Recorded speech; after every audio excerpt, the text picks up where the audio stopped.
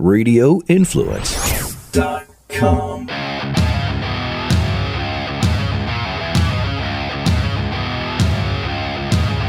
Football fans, it's time to go on the record for this week's matchups in pro and college football with just one catch. We're only interested in underdogs. Who can keep it close, if not pull the outright upset? Time to find out. It's Three Dog Thursday. Now here's your host, TJ Reeves. Yeah, we're off and rolling with another September edition of the show. Underdogs flying every which direction. I am your somewhat capable host. He is a senior handicapper and writer from VegasInsider.com, Kevin Rogers. Hello again, my friend. We are beginning to learn more, especially about the NFL a couple of weeks in. Learning a lot more about college football for sure. I don't know how much smarter it's going to make us with our picks, but it's good to have you here again with me, sir. Yeah, it is good to be back and bounce back from the 0-3, won 2 of the 3 last week, so that was nice. You know, it's always nice to have a winning week, but starting to learn more with all these teams. I mean, I think in the NFL, you know, I always believe that, you know, week 2, just don't believe what you saw in week 1, and some of that was true. So basically the NFL rule is whatever you saw last week, don't worry about it. It means nothing this week. Trying to build on it from week to week. And you had Purdue in the Saturday game, barely able to cover there with Missouri. Then you also had the Detroit Lions, who made a game of it in San Francisco and hung in. I ended up with 2 college underdogs coming through. Syracuse, the outright win over Florida State. We'll talk about the Noles in a second. Those are your Noles.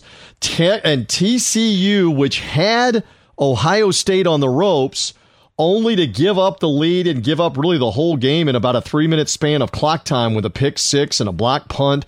Ohio State came roaring back to beat them, but did not beat them by 13, only beat them by 12. We'll take the win there on that one. And then I don't know what I was thinking. I thought Arizona would have a chance to hang in with the Rams, even with the large spread. One key I've noticed throughout my years of watching, analyzing, and broadcasting football is, Kevin, if you don't cross midfield for the entire game, you have very little chance of A, scoring, and B, winning. That's a very profound thing that I've come up with that the Cardinals put into practice last week against the Rams. Do you follow me on that theory about crossing midfield? That offense is pretty bad. I mean, that's that offense is pretty poor. And I understand, you know, you say, well, you know, against Washington week 1, you know, they struggled, okay, and understandably the Rams are an excellent team, and they're now getting into that elite status, but my God, I mean, I just always believe in, you know what, if you want to wait on your rookie quarterback for a bit because you have someone else capable, like in Cleveland with Tyrod Taylor, like if you want to go with that, I understand. But my goodness, look what happened in Buffalo with Nathan Peterman, and they pulled the plug on him. You got to do the same with Sam Bradford. If Josh Rosen's healthy, you got to throw him in there. I mean, there's no reason that Sam Bradford should still be playing. There really isn't. I mean, what are you throwing him out there for? And by the way, that guy is the smartest guy of all of us because you know what? He made so much money, and he has been a terrible NFL quarterback. Yeah, he's got guaranteed money coming out of his ears, but their offense did not run a play in Ram territory until the final minute of the game. That's how bad they were last week, to your point. We'll talk more about the NFL a little bit later on with some predictions. Want to set the table for the rest of the show. We've got a couple of guests coming up. We are going to talk college football with Kevin here in this opening segment and make some underdog predictions. Again, I have hit 6 of them over the last 3 weeks. Kevin was able to get one a week ago, so pay attention to these underdog picks coming up in college. Later on, Vince Ferraro will be with me. Vince is a midday host on over-the-air radio station WNML in Knoxville, the sports animal, where they are going crazy, Kevin, for Tennessee and Florida coming to Knoxville in prime time on Saturday night. I'll talk with him about that game and a little perspective on Tennessee trying to get better, the swagger that this rivalry game used to have that it doesn't have anymore. So I'll talk with Vince later on in the show. Also with us from CBS Sports Network, their late night host, Zach Gelb, will be here to talk some NFL football with me. Zach's got some great insight out of the New York market doing a national show. So I look forward to talking a little pro football with him. He may even sneak in an underdog prediction as well. And then Kevin will be back to talk some underdogs in a little bit. All right, so let's delve into the college football. Urban Meyer is now back at Ohio State. How impressed were you with that comeback against TCU when they were on the ropes last Saturday night? A quick thought or two about the Buckeyes? Yeah, I mean, that was a really good win. Basically a road game for them, going to Jerry's World to beat a good TCU team. And now all is right because Urban Meyer's back at Ohio State, so everything's fine again. Yeah, apparently everything is all cleaned up on that front. They're all good.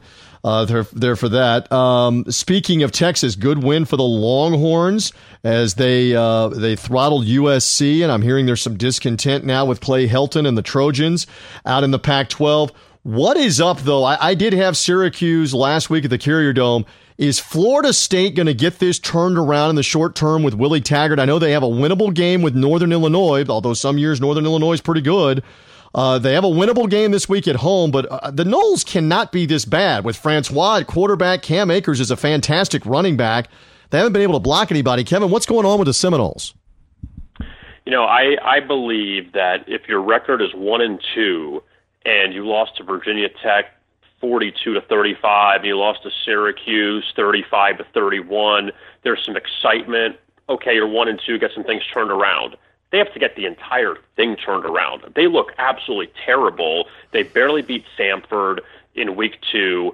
The offense is non-existent. I just can't understand how it takes this long to get the offense going with the talented players that they have, unless they're not the right guys for the system. Yeah. And, you know, people can say all the time, well, Willie Taggart was 2-10 at USF his first year, and at Oregon, I mean, he was only there for a year. But come on, at Florida State, especially, you know, with them being a big-time program and a lot more people following them, it's going to be noticeable. And it's just been really poor. And you know what? Looking at their conference schedule, I don't know when they're going to get a win, honestly. They go to Louisville, they go to Miami coming up. They get Clemson. I really don't know. And it's one of those things that, you know, being dramatic or whatever, but I don't see wins on the schedule. And even Northern Illinois, they should beat Northern Illinois, but I'm not sure if they're going to beat Northern Illinois just because it's been this bad. Now, I'm not about fire him now. That's stupid. Like that, you're not going to do that 3 games into the season, but you got to find a way to turn this thing around. I don't know when it's going to be, but right now it's not looking good. The inability to score and really the inability to block is a big part of that. So we'll see if Florida State can get that turned around starting this week with that home game. You're right. Although in the ACC, they probably do have a couple of winnable games that are there too. There is some talent, but there's some disarray, and it's up to Willie Taggart to figure it out. They're giving him a bunch of money and brought him in. The Noles, by the way, are double-digit favorites over the Northern Illinois Huskies. I don't think that either one of us, though, just from the sounds of it, will be taking them on Three Dog Thursday. So that kind of segues into the predictions here. Where do you want to go first? I believe you're going to go 2 college underdogs. Give me one right away, Kevin. All right, I'll start with Louisiana Tech. They're playing LSU, and LSU is laying nearly 3 touchdowns in this game, and I think everyone would know where I'm going with this. That, yeah, I'm going to buy into the whole letdown theory with them coming off the victory over Auburn. 2nd straight year they've beaten Auburn. And, yeah, LSU's gotten to the top 10. They're a really good team, and because I go against them doesn't mean I don't think they're good. I just think that this week is not the spot for them. Louisiana Tech is an interesting team. They were 6-6 last year. They had 4 losses by a touchdown or less. So they were right there. And is that saying that they can't close? Whatever the case may be, is that they were there. And even if you get 2 of those games, you're still an 8-4 team. So point is that Louisiana Tech at 2-0, this game is so much bigger for Louisiana Tech than it is for LSU. Obviously, LSU can't lose it, but for Louisiana Tech, you know, it's you're the little guy in that state that LSU dominates. This is your chance to go against them. They're coming off this big win. Also, LSU hasn't been a great home favorite against non-conference teams. They barely covered again, or they didn't cover, in a close win over Syracuse last year. They lost outright to Troy. They didn't cover in their home opener this season as a huge favorite. So I just look at this as I think Louisiana Tech can definitely hang with LSU and stay within the number. The Fighting Skip Holtzes out of Conference USA. We'll see what they have for this matchup on Saturday in Tiger Stadium with this one coming up. Kevin, while we have a moment, let's tell everybody about our friends at MyBookie. They are proud sponsors here on Three Dog Thursday. And look, when we're talking underdogs here, it's not just important who you're betting on, it's just important on who you're betting with. And so you want to utilize MyBookie.com. They've been in the business for years. They have great reviews online. Their mobile site is easy to use. So you can get involved with MyBookie, and with MyBookie, you win and they pay quickly. No hassles, and there's a great incentive for you to be involved as well. They're going to match your deposit dollar for dollar if you enter our promo code, which is 3DOG, for 3Dog Thursday. Again, use that promo code 3Dog, and MyBookie will initially match your initial deposit dollar for dollar, whether it's $25 or $250, whatever you want to use. Again, go to MyBookie online today. That's MyBookie, MyBookie, and use that promo code, the number 3 and DOG, when creating your account and claiming your bonus prize. So again, when watching all these games unfold this weekend and going after those underdogs, putting your money down on them, you play, you win, you get paid with MyBookie and the promo code 3Dog. So, Kevin, you have that underdog, Louisiana Tech. I am going to go with a serious underdog, and I know you're going to roll your eyes that I am going up against. This is kind of like me going up against the Rams at the Coliseum last week with the Cardinals. I like an ACC game involving the Clemson Tigers, who are heavy favorites against Georgia Tech. Georgia Tech, a 16.5-point underdog at home at Grant Field in this ACC matchup. I saw the Yellow Jackets against USF back a couple of weeks ago, and I was surprised that they were a favorite in that game with the Bulls, and the Bulls ended up beating them in a high-scoring 49-38 game. But I was impressed with the quarterback, Taquan Marshall, who's continued to run the ball well as an option quarterback. Clemson played the game with Georgia Southern at home last week. They had to move the game up because of Hurricane Florence, and again, football's really secondary to the flooding and the damage that was done to, in particular, eastern North Carolina from Hurricane Florence and the South Carolina coast as well of the Atlantic Ocean. So Clemson moved the game up. They were very workmanlike. They covered. They won, but it was kind of like a ho-hum game. Now this is on the road at the ACC opponent. And I think Georgia Tech with that triple option can hang in. I do not know that they will win this game, but I think it will be a lot closer than most believe. Give me Yellow Jackets plus the 16.5 to run it some, and maybe Clemson is not taking this. And they've beaten Georgia Tech 5 years in a row in the series. So there's every reason why Clemson would, look past this as an easy win. Heavily favored. I think Georgia Tech's going to hang in. Kevin Rogers, I don't know if you want to try to shy me away from that, but I like the Yellow Jackets in this particular matchup. I see all the points. I mean, they're coming off 2 road losses where they should have beat USF. They were terrible against Pitt last week, and now they're getting a ton of points at home, and we've seen some home underdogs this year. Yep. After they were road favorites, went outright. Navy did that against Memphis. And there was another game, I'm off the top of my head, I can't remember. But when you look at Clemson, obviously, we know how great they are. I mean, you just hope that Georgia Tech, if they can just get their running game together, they obviously have a chance to hang in this. And the one thing about Clemson is we've seen them fail before on the road in the conference as a heavy favorite. We saw it last year at Syracuse, how they lost as 3-touchdown favorites. So, I mean, yes, I could see Georgia Tech covering, but I'm going to stay away from it. I understand on that, and they're still playing both quarterbacks are the Clemson Tigers. And yes, on the point about the home favorites, I've been riding those. I had Hawaii all the way back in week 1, Labor Day weekend, as a home favorite with Navy. They came through. I had both USF and Arizona State in week 2. They won the games outright as home underdogs. And then also Syracuse last week with Florida State. I don't think Georgia Tech will win the game. I'm saying that again. I just think it'll be hard fought for Clemson. I'll take the 16.5. All right, so you're up for a second college underdog. What do you like? Where are you going to go and why? I'm going to go with the Kansas State Wildcats, where Bill Snyder has been the coach there for 257 years and counting. And they are going to West Virginia this week. And this is interesting because K-State, they're actually a pretty good road underdog. They've covered 5 of their last 7 in this spot, and they've been very competitive against West Virginia the last few years.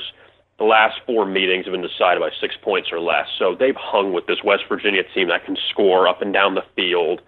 And West Virginia was off last week, so they have the benefit of getting the bye week. But Kansas State was able to bounce back after they were blown out by Mississippi State. So at least they got a little bit of confidence now going into Morgantown this week. But, I just look at K-State that just getting this many points, it's hard to pass up considering their history against West Virginia. Yeah, it is interesting because, again, Hurricane Florence canceled that NC State out-of-conference game hosting West Virginia, which they were going to be all hyped up, all psyched for the Mountaineers coming in with Will Grier and company. And so that game was never played. So it's an unexpected bye week for West Virginia to now play host to K-State. So you've got a Big 12 showdown game there, and you're taking a lot of points with the Wildcats. The one thing we know about Snyder's teams typically is they do not beat themselves. You will not see them commit silly penalties. You will not see them commit turnovers. They frequently, even in these conference games on the road, will play a game, Kevin, with one penalty or no penalties. One or no turnovers with one or no penalties. So I fully expect they are sound. They are well coached. We'll see. We'll see if that is the case for your Big 12 matchup. And I'm going to go, speaking of those home underdogs, I'm going to the big primetime matchup in the Pac-12.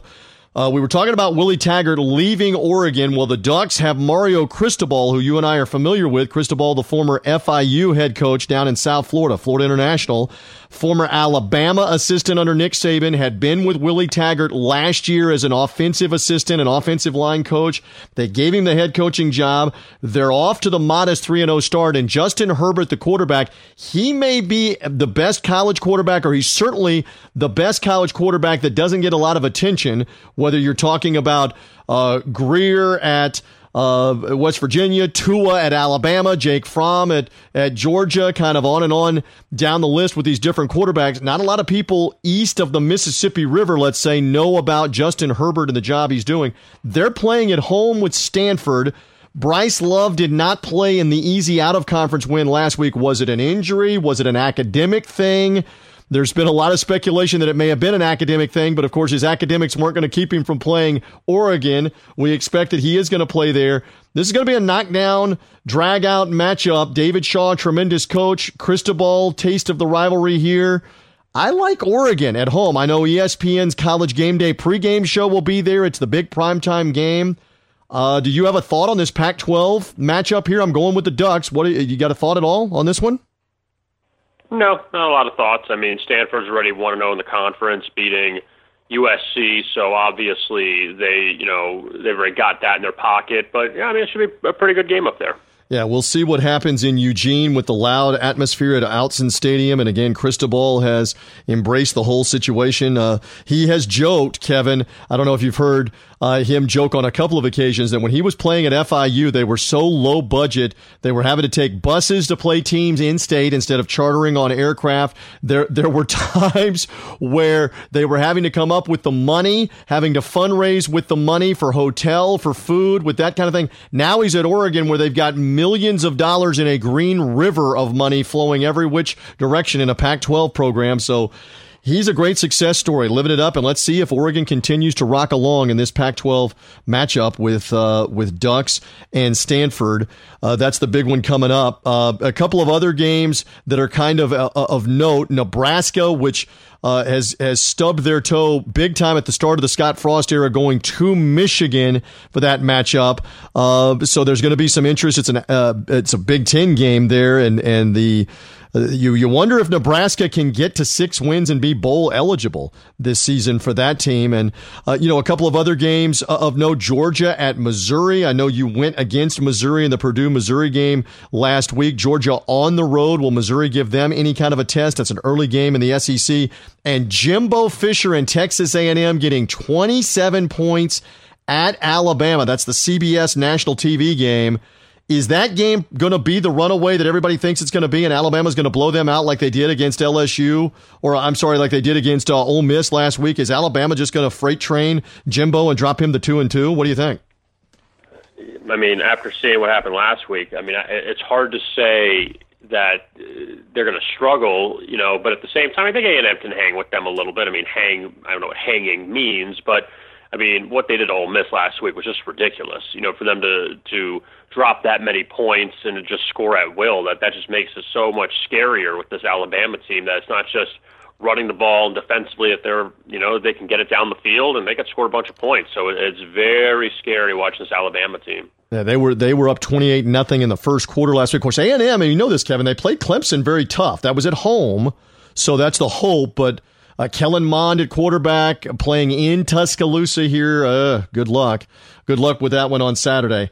Good luck with our college underdogs. Kevin, stand by. We've got more on the way. We'll continue the college football theme. Vince Ferrara will be with me from the Sports Animal, the radio station in Knoxville. Vince has got great insight. He's been in that Knoxville market for around a decade or so, talking up the Tennessee Volunteers. The Vols hosting the Florida Gators in SEC East action.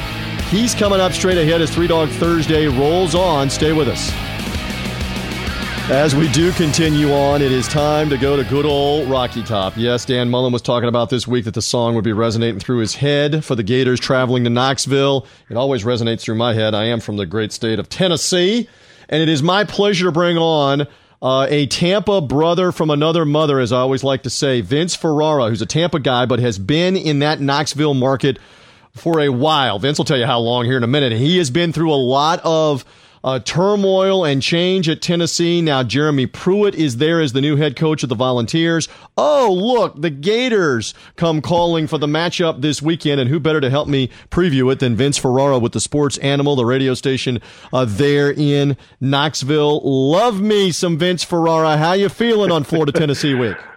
Love is back. Boy, life is good for TJ Reeves covering the 2-0 undefeated Tampa Bay Buccaneers and college football in full effect. Everything's great, but appreciate you having me on, TJ. Yeah, and love is in the air in Knoxville. They're loving a couple of wins. Now, granted, it's East Tennessee State and UTEP.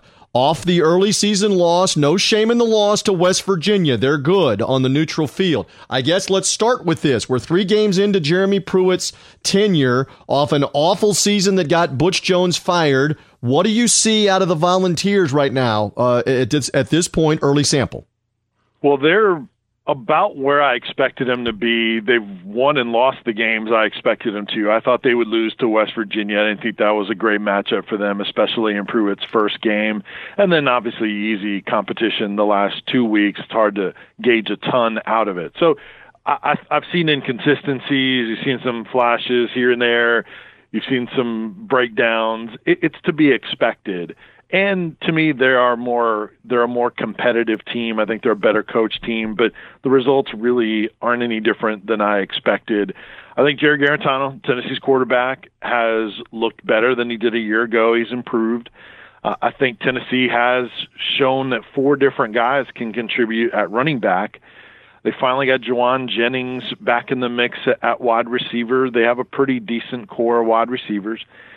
And really, Tennessee's struggles have been at the line of scrimmage on both sides of the football, and that's also what we expected. The unknown is what this coaching staff can do once the schedule gets tougher, and it certainly starts this Saturday at Neyland Stadium. Oh, no question about that. All right, so this used to be the rivalry when you and I were knocking around in the 90s and the early 2000s in and around Tampa and following SEC football. The Tennessee-Florida game, and Peyton Manning was involved in a lot of those, but I mean, Spurrier's the coach. On the other side was Shane Matthews and Danny Werfel, and I know I'm going way back, and then we progressed to Urban Meyer and Tebow, and Tennessee's got Fulmer, and Tennessee's then got Derek Dooley, and then went bad with Butch Jones. But in any event, I think I saw this, from 1990 to 2007, all 18 of those years, both of the teams were ranked. I believe I have this correct. In 11 of those years, both of the teams were in the top 10 when they would play this game in September. This will be the 3rd time in the last 5 years neither one of them are ranked. Is some of the luster just gone from this game? Do Vol fans still care with the same venom, the same fervor about Florida coming in there? You said Vols fans, and the answer to that is absolutely. And I think it's to take a line from the SEC, it just means more for Tennessee, maybe even more so from Florida. Florida's had success. Tennessee snapped a streak of 11 straight Florida wins in 2016. Florida won again last year in heartbreak fashion, so that's still 1 win in the last 13 games for Tennessee against Florida. Florida has other rivals in addition to Tennessee. Tennessee has other rivals as well, but this is the one that has the most venom, the most vitriol, is this game. So it absolutely, for Vols fans, it means the most for them. It is their most wanted game on the schedule. You know how it is. The older generation, the game that they want the most is Alabama, but for a larger percentage of the fan base, it is Florida. Nationally, that's where this game has taken a hit in its luster, in the attention that it gets, because it used to be a national game. We talked to Dominic Wood Anderson, who's a first-year JUCO tight end, who's from California, and he played at Arizona Western College, first year at Tennessee. We talked to him yesterday, and he said he grew up as a USC fan and as a Florida fan. And that just shows you that there are people from all around the country that used to pay attention to this game. This is the game that determined the East almost every year. And that's no longer the case, especially because in recent years, neither one of them are even in the mix. Oh, well, especially Tennessee's not been in the mix. Florida has won it a couple of years under McElwain. But it doesn't guarantee anything anymore until those programs get back to that spot. It just takes it nationally, not locally, especially with Tennessee fans. Sure. Vince Ferrara is with me here on Three Dog Thursday. Tennessee is the underdog against Florida at home. Attractive for this weekend in an SEC showdown. And you mentioned the SEC the last couple of years has almost become like Georgia, and the rest of the East is the JV. Is everybody else battling? And Tennessee, I know, plays Georgia next week, and Florida plays Georgia later in the year.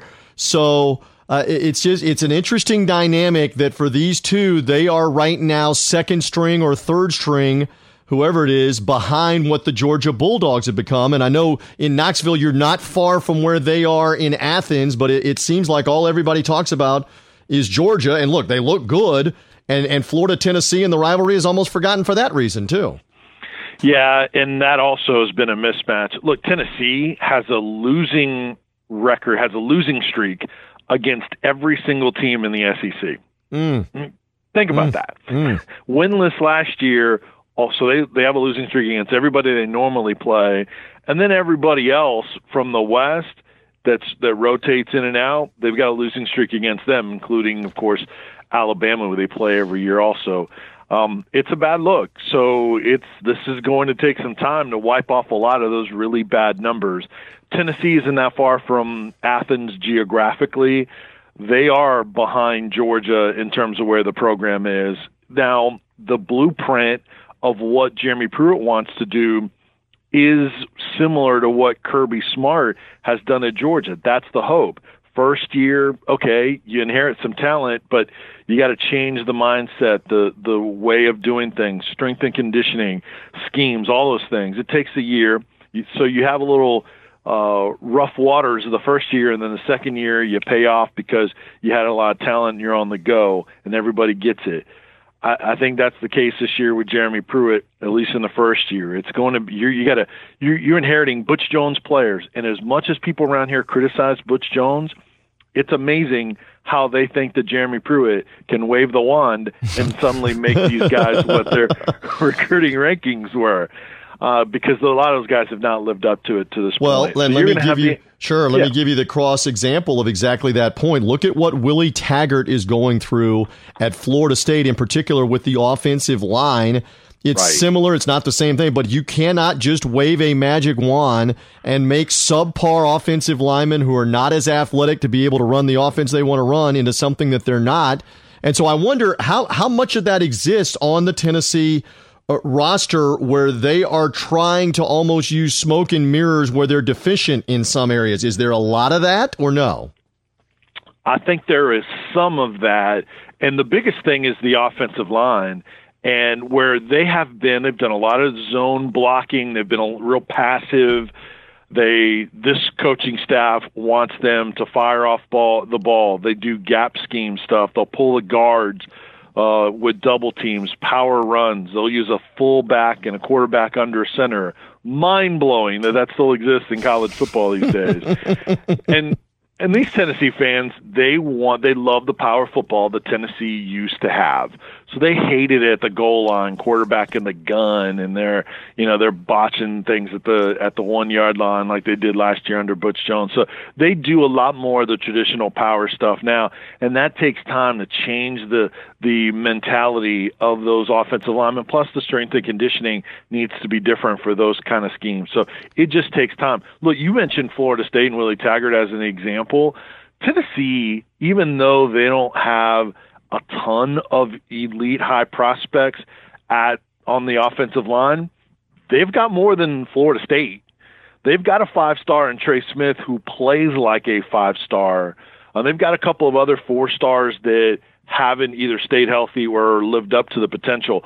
But they have more talent on paper on the offensive line than what Willie Taggart inherited there at Florida State. And there's more examples than that. Look at Chip Kelly in UCLA. Oil and water in what they had to what he's trying to do. Chad Morris at Arkansas, power stuff with Brett Bielema. Now they're trying to do spread with Chad Morris, and that's a mess.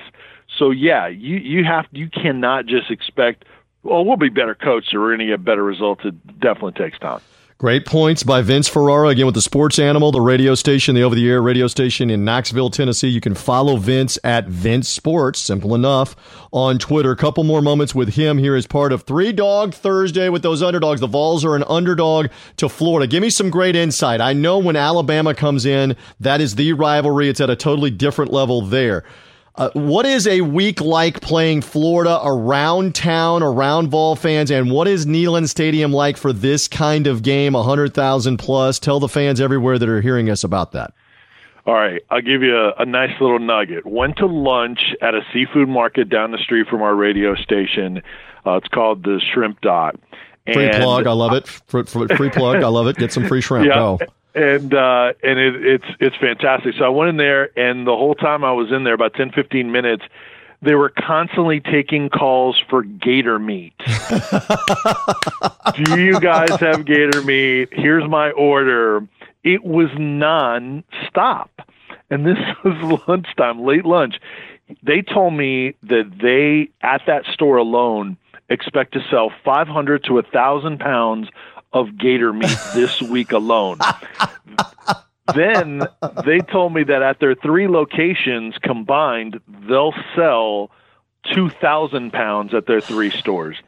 That just shows you when in a typical week they might sell 50 or 25 or 10 pounds of gator meat, something like that. Very little, very little. Carry it, but not anything like that. Wow. And I bet you that a lot of people don't even like the taste of it. But it's going to be on the hibachi and on the mini grills and whatever outside of Neyland Stadium. You're going to be smelling gators starting at about 9 a.m. is what you're saying on Saturday? Absolutely. And then all the tailgates, and I bet a lot of dinners and cookouts even leading up to it. So that's one thing. And two, when Neyland Stadium is rocking, it is as loud a venue as you will find in the country. And I think Tennessee fans will be ready to be full throat at key moments to affect Felipe Franks. If Tennessee's in there, if it's a close game and Florida's driving and the game is in the balance and Tennessee fans can help, they're as good as it gets in college football. That is loud as I've heard it. Tennessee and Alabama are right there, 1-2 in venues that I've ever been to in college, outside of maybe the SEC championship game, and how loud it is. So that will be a factor for Franks and Florida. That venue is terrific when they're dialed in and things are going well. And it will be under the lights Saturday night, too. A lot of times this one has been earlier in the day. This one will be under the lights, so they'll get good and lathered up outside of the Neyland Stadium for this one. Listen, it's always a treat to talk with you. Let's see how back Tennessee really is with Pruitt, and you've done a good job qualifying. He may not have the players yet for this season or next season to get back. You're going to have to build it over a year or two. And Florida has kind of struggled to find its identity a little bit under Dan Mullen, and they're on the road, so it's going to be a fascinating game. Vince, I always love the insight from you. Enjoy Tennessee and Florida this weekend. Thank you for sharing some with us. By the way, I have to digress. Did you get a little gator meat, or did you abstain for this week being a Florida guy? Did you partake a little bit at the seafood place or no? I'm a USF guy, being a Florida guy, so we'll put it that way. But no, I abstained. I'm not a gator meat stuff. I just had some what's called triggerfish instead. So I went a totally different direction. One last thing on Tennessee, Florida. I think Tennessee's bowl hopes hinge on this game. I think it's that important. Wow, how about that? And they got Georgia next week as well. Got to get some wins and pile them up. Vince, thank you. I appreciate it as always. Follow him at Vince Sports. Hear him on the Sports Animal as part of the coverage on the Vol Network as well in and around Tennessee sports. A treat for me to have you on in Tennessee, Florida week. Thank you. Pleasure is mine. You're the best. Thanks, TJ.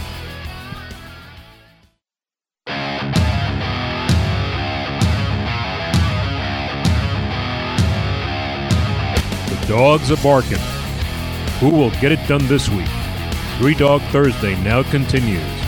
Here again is TJ Reeves. Oh, yeah, we do roll along on Three Dog Thursday. Another guest coming up momentarily. Kevin Rogers back with some underdog picks from VegasInsider.com. A little bit later on in the show, want to tell you about our friends at Vivid Seats. Have you been looking into where to go to get tickets for all of these games this weekend? We're already making mention of that Alabama matchup with Texas A&M, or whether you're talking about pro football like the game with the Patriots and the Lions, or Seattle's home opener with the Cowboys, on and on down the list. Go to our friends at VividSeats.com and their mobile app. Vivid Seats offers great prices, easy purchasing experience. So everybody get involved with Vivid Seats, and you've got a chance to get 10% off of your first purchase with Vivid Seats through the app or online with the promo code 3DOG. That's the number 3 and DOG for 3 Dog Thursday. This is for new customers only. They're just signing up.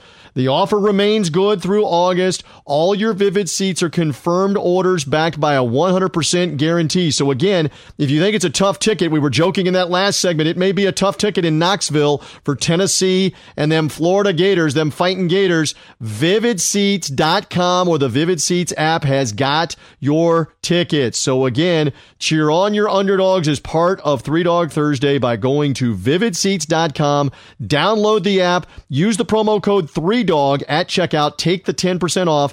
That's the number 3 DOG. The offer good at the end of August, and it's for new customers only. We want to specify that.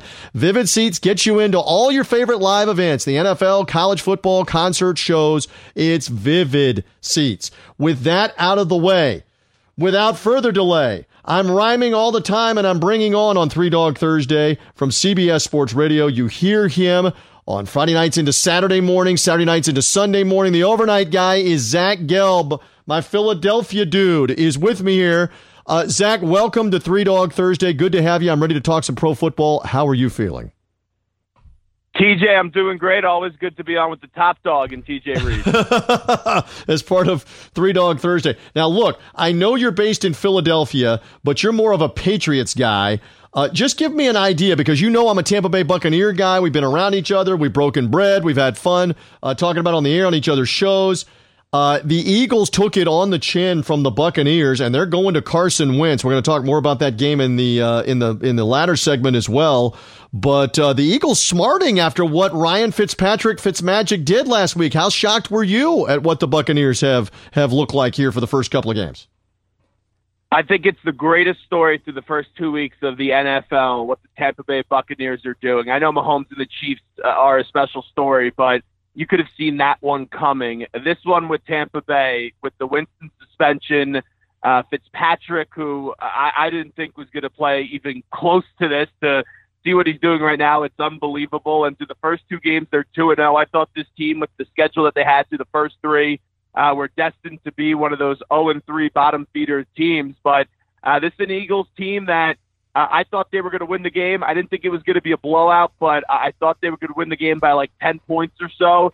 But the Buccaneers sent the message early with the former Eagle and Deshaun Jackson, and they were just a better team. Eagles a little bit banged up, not that healthy at wide receiver and running back, but you mentioned it. They get back Carson Wentz. So not a lot of concern for me with the Philadelphia Eagles, just because I also do radio in New York as well for the Fan. And, we were talking a lot of Giants and Jets last night. And if you take a look at that division in the NFC East, the Giants, their offensive line's a mess right now. I don't trust the Cowboys, even though the Redskins, got off to a nice start. I don't trust them either. So I think all is well in Eagles land where they'll be able to repeat as division champs. The question just is, in a very loaded NFC, how much better and how much further can they go, and what can they do coming off the Super Bowl win last year? Yeah, and I could be perceived as being biased here about Ryan Fitzpatrick working on the game broadcast, but you said it first.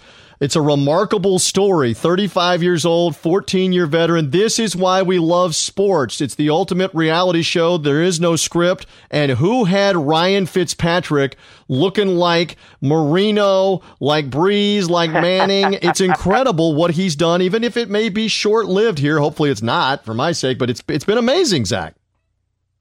Yeah, and I'll tell you, my producer, we do a little game called Onsides, Offsides. It's 5 questions, and leading into the game last week, my producer said, will Winston be back for week 4 under center? And at first I said, yeah, of course he's going to be back, because I just didn't even think after week 1 Fitzpatrick was going to be able to replicate it. And now you start to get into that game, and I eventually think Winston will eventually get the starting role back, because you still try to wonder how much longer can they replicate this. But until Fitzpatrick throws a stinker, maybe even 2 stinkers in a row, just the way the chemistry is with that team, and you see what he does after the game, having fun, an older quarterback, mixing it up, putting on the Jersey Shore UFC Conor McGregor type of outfit.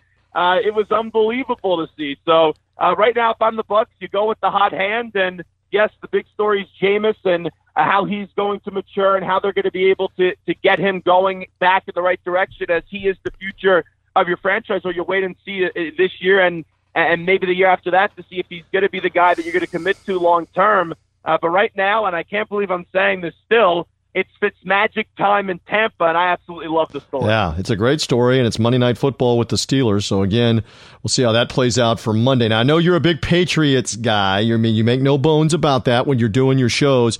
And the Jaguars, look, they were impressive beginning to end. Blake Bortles, fantastic against New England last week. There is a lot of buzz in North Florida, and there should be, with the way this team looked again on Sunday, coming off a playoff season a year ago. I know it's early for 2018, but there was no Leonard Fournette in that game, Zach Gelb, and they still won convincingly. And I know you're not thrilled to talk it up because you're a Patriot guy, but still, let's give some props to Jacksonville, do we not? No question, props to Jacksonville. And even though I'm a Patriot fan, I've been a Patriot fan my entire life, and I thought they were going to win the game. I'm never afraid to pick against them. I did so in the Super Bowl this past year up against the Eagles. The Patriots, though, if you look at their history, even though they've had so much success, they've been some slow-starting games. I remember in 2003, they got spanked 31-0 by the Buffalo Bills when it was the Drew Bledsoe, Lawyer Milloy game. You had the Chiefs game last year. This has been a team where... Wait a minute. I'm going to do the impression. Are you ready? Are you ready? We're on to Cincinnati. Yeah. We're on to Cincinnati. We're on to Cincinnati. I mean, that was the answer to every question after the Chiefs blowout. Exactly. We're on to Cincinnati. We're on to Cincinnati. Yeah, and that's what it's been. So they're going to ignore the noise. They're going to be Brady and Belichick. I know there's a whole new article out today about the book and all of that. Let's be clear. It's not all going great in Patriots land with that relationship, but Belichick and Brady, whether they want to admit it or not, they're at their best, and both of them are coaching and quarterbacking on the field together. This Patriot team's still going to win 11 games, I would have to say, and they'll still be in play for a bye. But Jacksonville's defense, we all know it's been impressive, but Blake Bortles is what stood out to me the most in week number 2 up against the Pats. And week number 1, the Pats got a very good pass rush up against the Texans and Deshaun Watson, but they weren't able to replicate that in game number 2 once Trey Flowers went out of the game. So not a major concern for the Patriots, but the Jaguars, that's the defense. That's the way that you get after and beat Tom Brady, whether you're the Ravens, the Giants, whoever it's been, the Jets in history that have beaten the Patriots in the playoffs. You get after the quarterback, and then your quarterback can't turn over the football. And he did turn over the football. The one mistake he made was the interception, but then Brady fumbled it. If the Pats get a field goal or a touchdown off that drive and Brady doesn't fumble, I think we may have a little bit of a similar result as the AFC Championship game last year. But all the credit to the Jaguars, Marone, Coughlin, no Fournette. It was a heck of a job, and that's a team that, yes, people are skeptical still about because they don't trust Bortles in a big spot.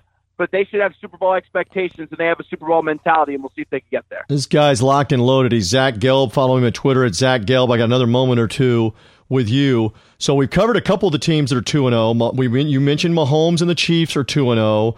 Hey, the Bengals are 2-0. The two LA teams are playing each other this week at 2-0. Who else stands out at 2-0 besides the ones we've talked about already? Go. Yeah, the Rams have been so impressive, but we knew that going in. But let's spend a minute or two on the Chiefs, and I know you've touched on them. The Chiefs with me, Mahomes, Kareem, Tyreek Hill, Kelsey, they have so many options and so many weapons, and Mahomes has been, to me, the MVP of the league so far, even though Fitzpatrick's been the best story. The concerns I have with the Chiefs, though, defense, and then the ultimate concern is Andy Reid in the postseason. Because Andy Reid in the postseason is Tony Dungy without the Super Bowl ring. And how many times have we seen Andy Reid last year up against Tennessee with Mariota, and they can't close it out? They don't run the football, even after Kelsey goes out of the game. A few years ago when the Colts had that improbable comeback, the biggest problem for the Chiefs, and I think he's a very, very, very, very good coach, but it's Andy Reid. And until he wins the Super Bowl, I will not call him a great coach. Once again, very, very good, but he continues to make the same blunders year in and year out. Another team that is impressive are the Cincinnati Bengals. Once again, not going to put all my shekels in on the Cincinnati Bengals, but every year we get into this conversation. How does Marvin Lewis, and I always lead this, how does Marvin Lewis still have a job? He's done a lot of good in Cincinnati, but he's never won a freaking playoff game. So you look at the Bengals to start off 2-0 in that division. Steelers struggling 0-1-1, AB not showing up. The Browns 0-1-1, which is actually a good start for them. And then you got the Ravens at 1-1. If the Bengals just continue to stick the course, get the ball to A.J. Green, they have a good defense. Atkins looks as good as ever, and Dalton doesn't turn over the football. Maybe that's a team like the Bengals and not a very strong AFC that could maybe surprise some people and find a way to get into the playoffs. We'll see on them. I love it on Zach Gelb because I'm around him. I have a meal with him, and he's like, you should really try the pasta here. It's really good. And then you get him on this show, and he's got the New York thing. I'm leading the frickin' charge against this guy right here. So I love this about you. If I said to you, because it's Three Dog Thursday here on the podcast, give me an underdog. Give me an underdog you like this week on the NFL slate. Does one stand out? I'm curious. Go. Well, my picks have been absolutely terrible through the first 2 weeks. I've been money on the college, but the NFL, I think I'm like 1-5. I look at these games and I'm like, oh my God, this game, the Bucks and the Eagles laying 3, it should be easy. Wrong on that. A game that I'll look at is the Jets in Cleveland. Cleveland's laying 3. I think right now the Browns are a better team, but the Browns don't know how to win. And I know that they found a way to change their kicker this week. And I know they played 2 really good teams, and they're more talented than the Jets. But I just like something about Sam Darnold right now where I can see the Jets finding a way to win that game. So I like them plus the 3. Another game I'll take a look at, and this one, I'll tell you, I should have zero confidence in this team because their offensive line is like a turnstile in Penn Station. It's the New York Football Giants. But the Giants and the Texans, 6 points is the line there. That's a big number for a Houston team that can't block either, and a quarterback that's been struggling who I like through the first 2 games and had a terrible blunder at the end of the game last week. Maybe you want to go the Giants. That line's up to 7, that's the line I'm looking at right now. Maybe you want to flex them. I'm not saying they're going to win the game, but that's a possibility. And I'll throw one more for you so I can go 0 for 3 in these predictions, and then you can laugh at me and never have me on again. The Oakland Raiders, for some reason, I can't stand them. John Gruden was an idiot for trading Khalil Mack. But I don't think Miami is that good as advertised. It's a 1 p.m. game for the Raiders in Miami, so that's a little bit tricky going West Coast to East Coast. But a 3-point favorite, I could see Miami having a stinker after the big win last week where they made a little statement up against the Jets. How about that? He's going with the Gruden. We're going to talk more about Gruden in our final segment and about could they be 0-3? I mean, talk about come out of the booth and have the honeymoon and everybody loves you and you start the year 0-3 and now they have the torches and the pitchforks on your doorstep if that's the case. We'll see if that's the case. Again, you hear this guy on CBS Sports Radio overnights, Friday night and Saturday night as well on WFAN. He is Zach Gelb with me. Follow him on Twitter at Zach Gelb as well. Young man, keep up the great work. Thank you for coming on here on Three Dog Thursday, imparting some wisdom. I love the self-deprecation about the picks, keeping it real, and also poking fun at yourself. You'll last a lot longer doing that because we're often more wrong than we are right. That's for sure. Listen, great stuff. Great insight on the NFL. We will have you back on at some point to help break it all down. Thank you for popping on here for an early season show of Three Dog Thursday, Zach. Yeah, no problem. And real quickly before I run, TJ, as a young person in this business, I meet a lot of people, and some people, they'll be like jerks. They don't really want to take the time to talk to people. The way that you've been able to conduct yourself as a professional will spark some wisdom on me, shall we say, and we've had a few dinners and some good conversations. I'll always be appreciative of that. So thanks for having me on. Really appreciate it. Back in with another opportunity here to talk with Kevin Rogers, senior handicapper, Vegas Insider. Time to talk some pro football for Three Dog Thursday. Each of us have already made a couple of college underdog picks. We've got NFL underdogs coming in a few moments. Hey, one thing that I want to pick up on, talking more NFL football here, is some coaches maybe that are on the hot seat. I mean, sure, my Buccaneers off to a great start, 2-0. Jaguars looked great against the Patriots last week. They're 2-0. Great job by Andy Reid plugging in Patrick Mahomes in Kansas City is now 2-0. But there are some teams, I mean, Gruden and the Raiders find a way to snatch a defeat from the jaws of victory, blowing the lead last week at Denver. Denver beats them. They're 0-2. Now they got to come all the way cross country to play the Dolphins.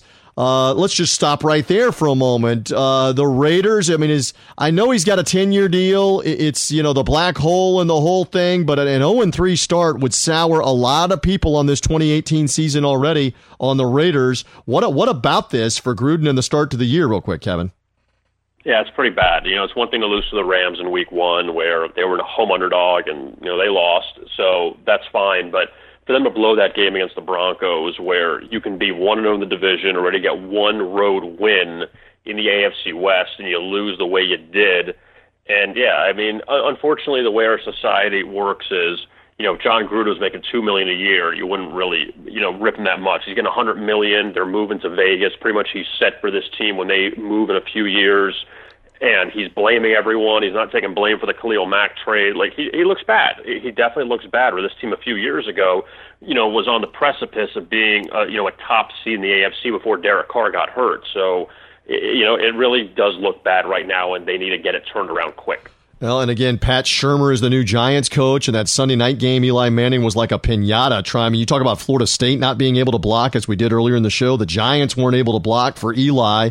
They were beaten badly. They're 0-2. They're playing in Houston, so there's another one where maybe they're already souring on that hire. And I wonder here, because I know this, you and I are staying away from this game, but one of the Sunday late games is the Cowboys in Seattle, and Seattle looked in disarray for much of that Monday night game with Chicago. Now, I know it's their home opener, but if the Cowboys beat the Seahawks and Pete Carroll and company is 0-3, I know he won a Super Bowl there, but they have dismantled the roster. They fired both coordinators, offensive and defensive coordinator, an 0-3 start for Russell Wilson and the Seahawks, and there may be some people looking at Pete Carroll. You buy that, Kevin?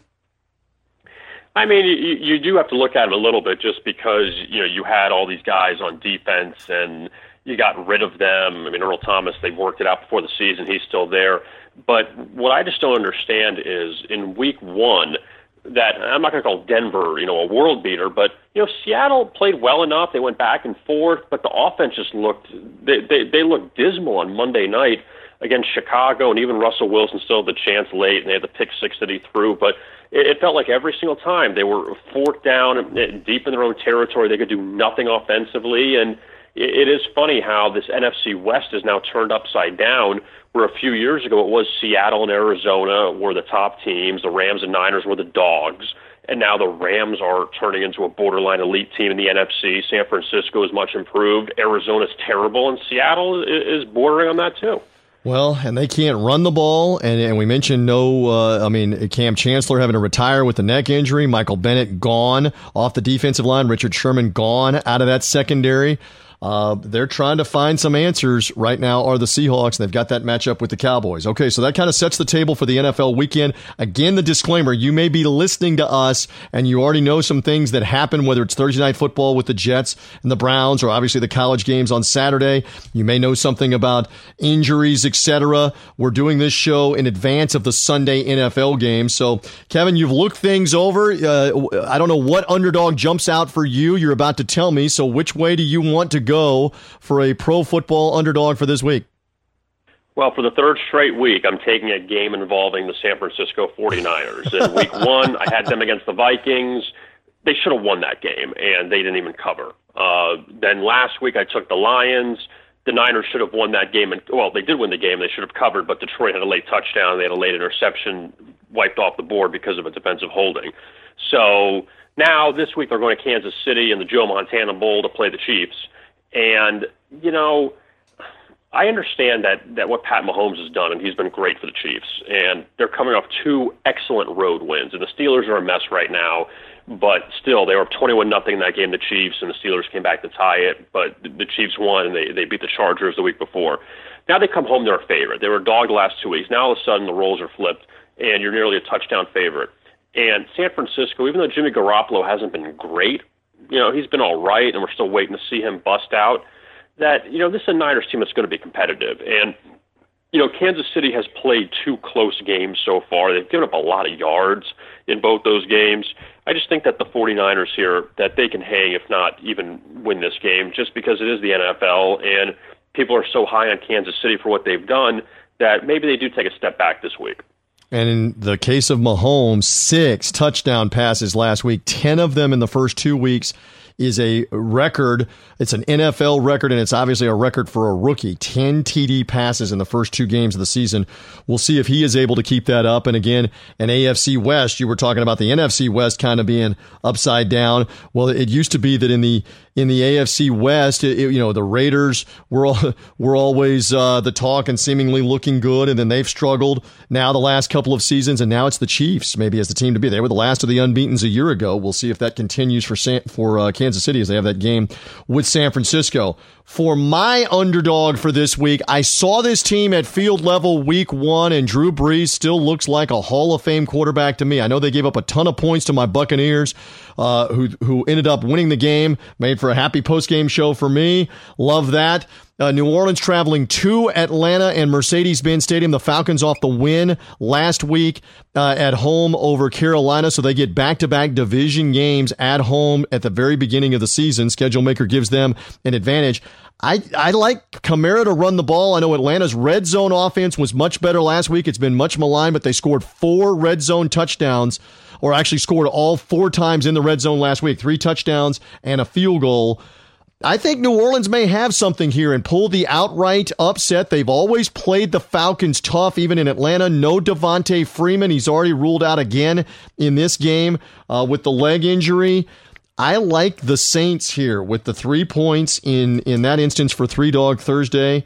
So I will take them to try to round out my card for this week. Everything is hunky-dory for the moment for Matt Ryan and company because they were able to get the win last week at home. Any other thoughts on the NFL? Anything else intrigue you? Patriots against Matt Patricia and the Lions on Sunday Night Football. Steelers. Buccaneers know that the Steelers are going to give them their best shot on Monday night because the Steelers don't want to be 0-2-1. That's going to be a wild Monday night game with Ryan Fitzpatrick at quarterback for the Buccaneers being on the roll at the beginning of the year. Any other NFL thoughts as we get ready to head to the weekend, Kevin? Well, Chargers-Rams should be a really good game, the Battle of L.A., that those two teams both have had high expectations. We'll see what they do, and Carson Wentz returns this week, you know, and I really wonder, it's like we talked about last week, because the Eagles lost that game to the Buccaneers, that, you know, are they hitting the panic button? They're trying to rush him back, and I don't know, maybe he is ready. Maybe he was ready, and they just didn't want to pull the plug on Nick Foles yet, but, you know, is it like, okay, we need to kind of get this going, but at the same time, and I understand in the NFC there's a lot of competition, but the Giants are bad. The Redskins beat a terrible Cardinals team, and they were humbled by the Colts last week. Dallas beat the Giants, and they look bad against Carolina. The Eagles are still the class of their division, so I don't really know if they're hitting the panic button, thinking that the other teams are going to catch up to them. I don't know. I just look at the Eagles as a team that, you better hope that you don't ruin this guy after this knee injury. Well, they've medically cleared him. We'll see how Wentz does in that game. Again, Foles was solid. I was right there at field level. It was blazing hot. The Buccaneer defensive line was pressuring him. He did have a turnover in the game, but did also rally the Eagles after they were down 27-7. We'll see how Philadelphia does as they play the Colts. After the Colts beat the Redskins, they stay in the NFC East to play the Eagles for this week. We'll see how that game goes. Kevin, I know there's great information out there for everybody with VegasInsider.com. Tell the fans more about all the information that you guys have for college, pro, and other sports as well. Yeah, it's a really good time of year with baseball heading towards the postseason. NHL starts in a few weeks. NBA starts in a month. So we have all of that going on besides the football. And obviously college football, now we're almost getting into every team playing conference action.